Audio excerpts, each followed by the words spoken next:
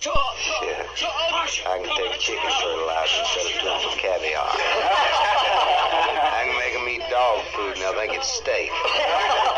Sure, I got them like this. You know what the public's like. A cage full of guinea pigs. Good night, you stupid idiot. Good night, you miserable slob. There are a lot of trained seals. I thought.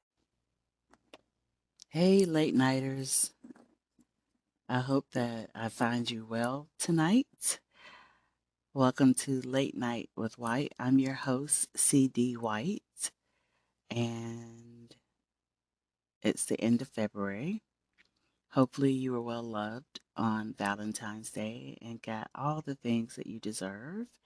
And if nothing else, you were good to yourself because that's important as well. It is storming and snowing in California. We've got outages and blizzards in the north. Here in the south, it's relatively warm, one of the warmest Februarys we've had in the last 100 years. So we are still living in very interesting times. Still living in very interesting times. So tonight, what I have been thinking about and what's on my mind is um, the idea of movies as text. And so, you lit heads out there, you guys are not only well read, but you watch a lot of good cinema. You probably subscribe to the Criterion Channel, Turner Classic Movies. You are independent film channel fiends. You are looking at film noir. You're looking at early movies. You're watching the arc and the development of the medium because it's a feast for those of us who like to read, especially when we get to see short text and longer works rendered on the silver screen. There's nothing like it. And of course, we face a lot of us that disappointment when the live version doesn't quite meet our expectations. But we both know that it's hard for a movie to capture everything that's in a novel or even a short story. It's just really hard. Um, but yet, when we view movies as text, they have a lot to say. They have a lot of commentary on our modern day experiences and on the evolution of our political world, of our ethnic and racial tolerances, of our gender norms, and the dealing with all kinds of large, heavily wrought text and subtext, right? So today I wanted to bring to your attention, and you probably have seen it, a really great movie, one that's really resilient and resonant for our times, called A Face in the Crowd. A Face in the Crowd. So, just a little bit of background about this movie. It stars Andy Griffith in one of his first roles. He was well known before Matlock, before Mayberry. He was well known for his comedy. And I've listened to his old comedy records. They're pretty good. They're smart. They show a lot of talent. And so he gets this role of Lonesome Rhodes in A Face in the Crowd. Lonesome Rhodes is a ne'er do well, hard on his luck, but talented, folksy, everyman persona who's plucked for his good luck and turned into a radio and then television phenom. And the movie is directed by Kazan. It's a 1957 movie and was written by Brad Schulberg. And so these two had partnered before Kazan had done Pinky, which is one of the first explorations of, you know, race and biracialness in America. Of course, A Streetcar Named Desire in 1951. Pinky was 1949. A Streetcar Named Desire in 1951. On the Waterfront, also written by Schoenberg, and East of Eden in 1955. So the 50s were his decade. You know, it was a time when he was creating some very high art on the cinema. He's also known for his plays and performances and creations on Broadway. And so he and Schulberg, another big heavy hitter, partner in A Face in the Crowd. It's based on Schulberg's short story. And they take this short story, I think it becomes a play and then eventually becomes this movie. And the movie wasn't well received uh, at its premiere. You know, it was kind of underrated, it kind of fell off the radar. But since then, it's become one of those classic films that people go back to, not only because of the great acting, the breakout performances. You have Lee Remick, you have Andy Griffith, you have um, Matthau. You have all this great talent coming to the silver screen, and these two great artists, and the director Kazan and the writer Schulberg, coming together again to produce something that really does speak about what America is and what it became, the idea of cult of personality. And so you may know Kazan, he testified before the House on Un-American Activities in 1952. Um,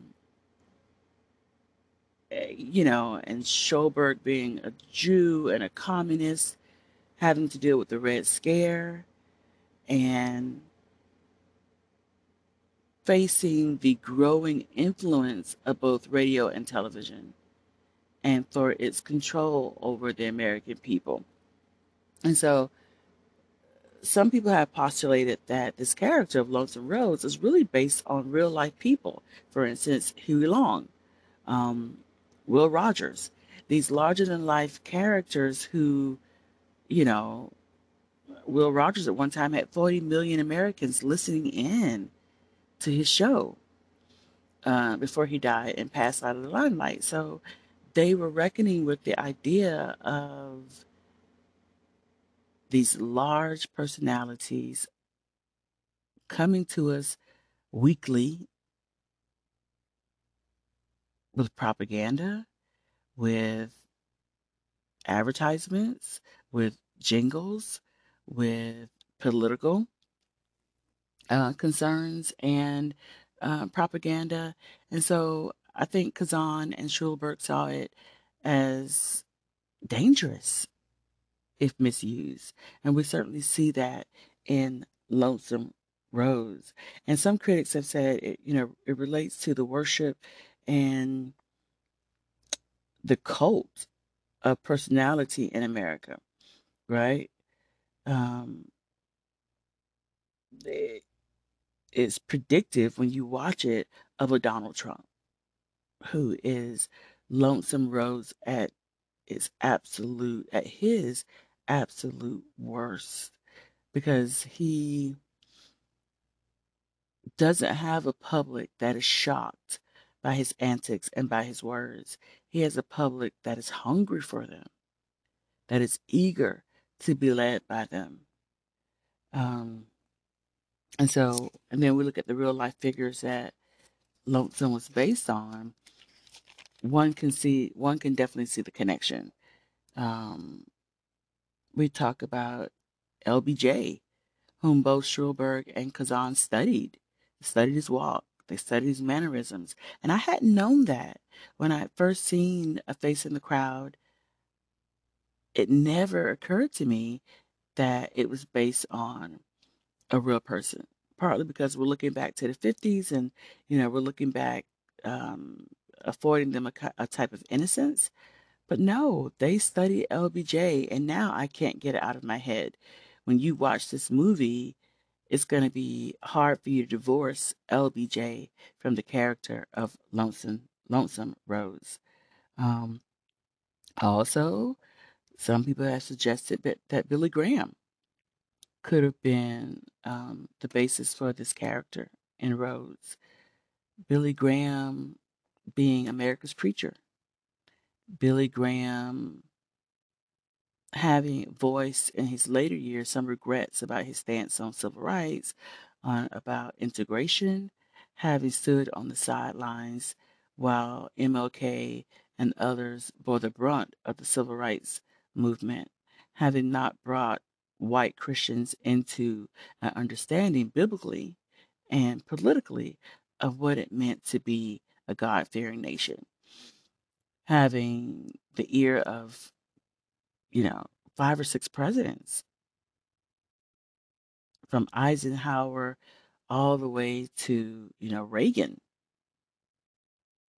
America's preacher, his large, vast following, whom he couldn't steer to a moral rightness on the most pressing issues of the time.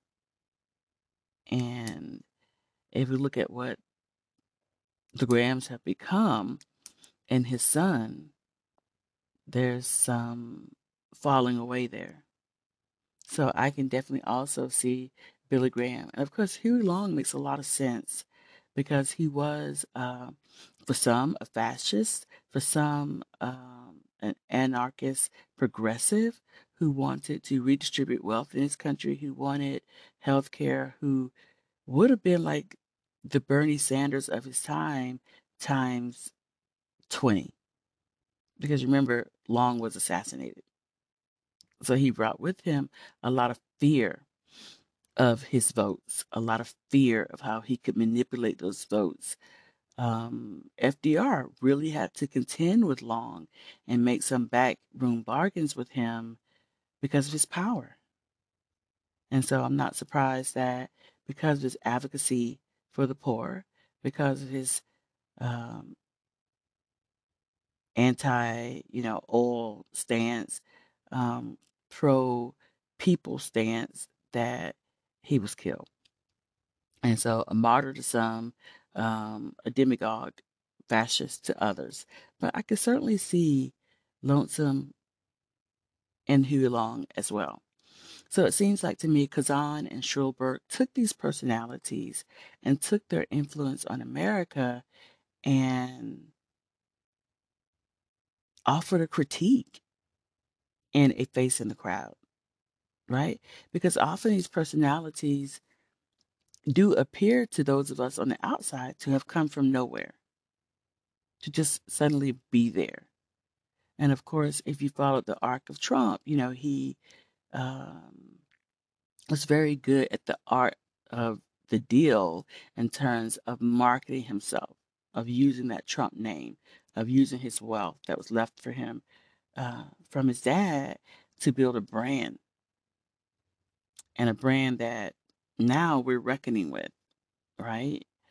Even after his presidency has ended, the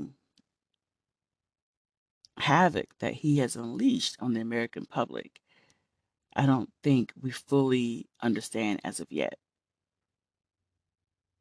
Keeping in mind that he's given voice to an electorate in America that was largely unheard. And that's the fault of all involved. You cannot leave large swaths of the American public um, in silence and without regard. What's going to come to you is going to be its ugliest face, right? And we see that Hillary Clinton called them despicables, but really they are um, forgotten. They're the waste people of the 1930s, of the turn of the century, who've been in America and who, in many ways, have been left out and who have been prevented from having solidarity with Blacks, Latinos, LGBTQ populations, women, because of their whiteness. It's been used against them in the most egregious ways. And so we hear in that snippet at the beginning of the podcast, Lonesome really caught on the hot mic. And this is in the day before hot mics, right? He is caught lambasting and ridiculing and downgrading his audience. And the difference between the audience then is that they were appalled and they instantly turned on him. The audience now applauds its own denigration. It's not self aware enough to know that it's being ridiculed and demeaned and denigrated the way the audience of Lonesome Rose was. And that's very telling when you think about the art of political astuteness in American politics, that we have a segment of the population whose elected leaders are playing them and playing them openly in the most vile fashion. And as we begin to see them retreating somewhat from Trumpism and for MAGAism and from January 6th, there's still that diehard cohort that has not given up the ghost, as it were. We just found out a couple of days ago about Fox News having known that Trump's allegations of a stolen election were false from the very moment that he uttered the words, and yet chose to support those words, those allegations, and give reason and rhetoric to them, a la Lonesome Rose. Because why? Because power.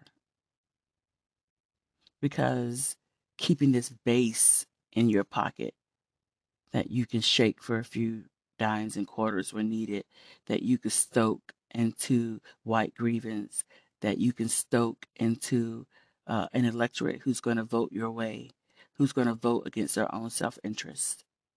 And so I think we look at a face in the crowd, and what Schroberg and Kazan were presenting was this danger of the media, the danger of an unexamined force that could hold sway with the American public. And so Lonesome, in that little clip that we listened to, is talking about his power to take swill and make it into caviar for his listeners. And he's doing so with relish and delight and with contempt for his audience. And so in the movie, as he's saying this, it it it focuses on lonesome, and then it switches to the audience member whose twisted face, whose silent repose as they listen to this, almost disbelieving. Then it goes back to Lonesome delivering 2 minutes basically of what really can be termed hate speech towards his audience. Was the next film that Bud Schulberg and Kazan did after the great success of On the Waterfront. And like we pointed out earlier with Billy Wild's success in Sunset Boulevard, this next film, Ace in the Hole, we're not ready for these films. Right. The follow-up film. The follow. They weren't ready for them. And both films, great films, Facing the Crowd, Pat Chayefsky would not have done Network. I mean, there's a direct correlation between it. And the thing about this was amazing to me is that they had the crystal ball. So many things they dealt with here didn't come to fruition too many years later, but it happened. The power of TV. You look at this. You look at Andy Griffin, great.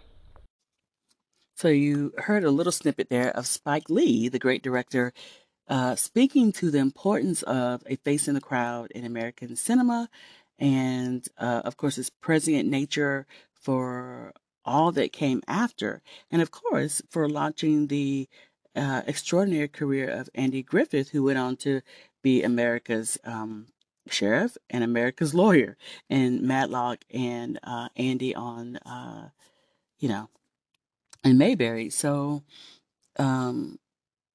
Spike says that these things couldn't be predicted, but I think if you look at history, if you look at some of the tidbits I just shared with you, they were predictive, and I think this is what Kazan and Schoberg were really trying to warn the American people about, and like Spike Lee said, they weren't ready for and didn't go see. This wasn't a blockbuster hit like On the Waterfront was. And this is coming, as Spike Lee just said, after On the Waterfront, a phenomenal success. I mean, Marlon Brando, but I think it speaks to, when you think about the Red Scare, how much of McCarthy was televised, right? And on the radio. When you think about the Hollywood blacklisting, when you think about the number of untold suicides and desperation that followed the un-American, House on Un-American Activities hearings, the lives that were ruined, people who just never worked again in Hollywood, who's, had to write under pseudonyms, who, had to beg for work. Very real consequences of fascist demagogue-like behavior as seen in A Face in the Crowd. So I think if you're a political junkie, if you like a good rags to riches story, if you like social commentary, then this film really has it all. And remember, it's coming from a Schoberg short story. So it's textually based and it's beautifully rendered on the large screen. Patricia Neal is also one of the actresses in the film, and I think that a movie like this, All the President's Men coming after, even JFK coming after, these really in-depth looks at what really are American history in a sense, for the lit head gives us a great contextual basis for our unease at certain things in this society, right? We joke about, billion-dollar athletes and, $55,000 a year teachers shot in the classroom by 6-year-olds. And the imbalance of power in this country.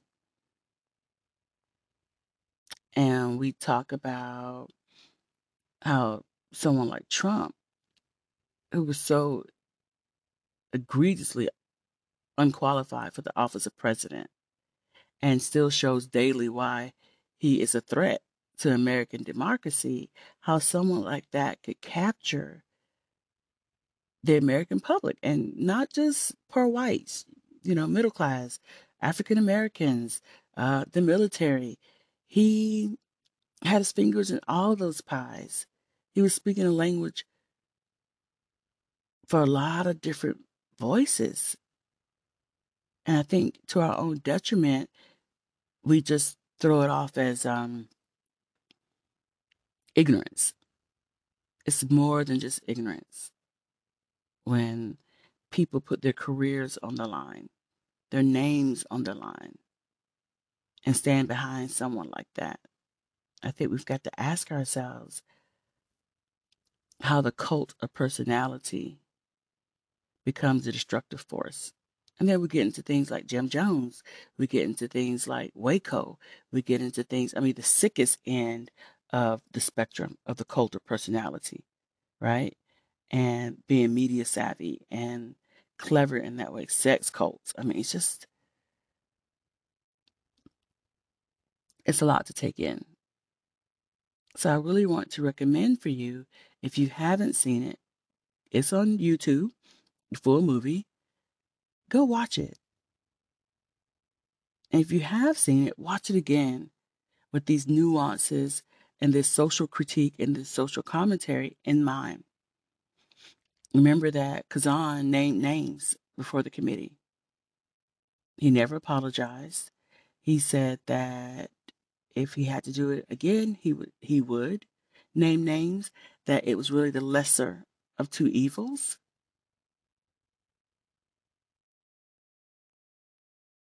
And think about how we have this cancel culture.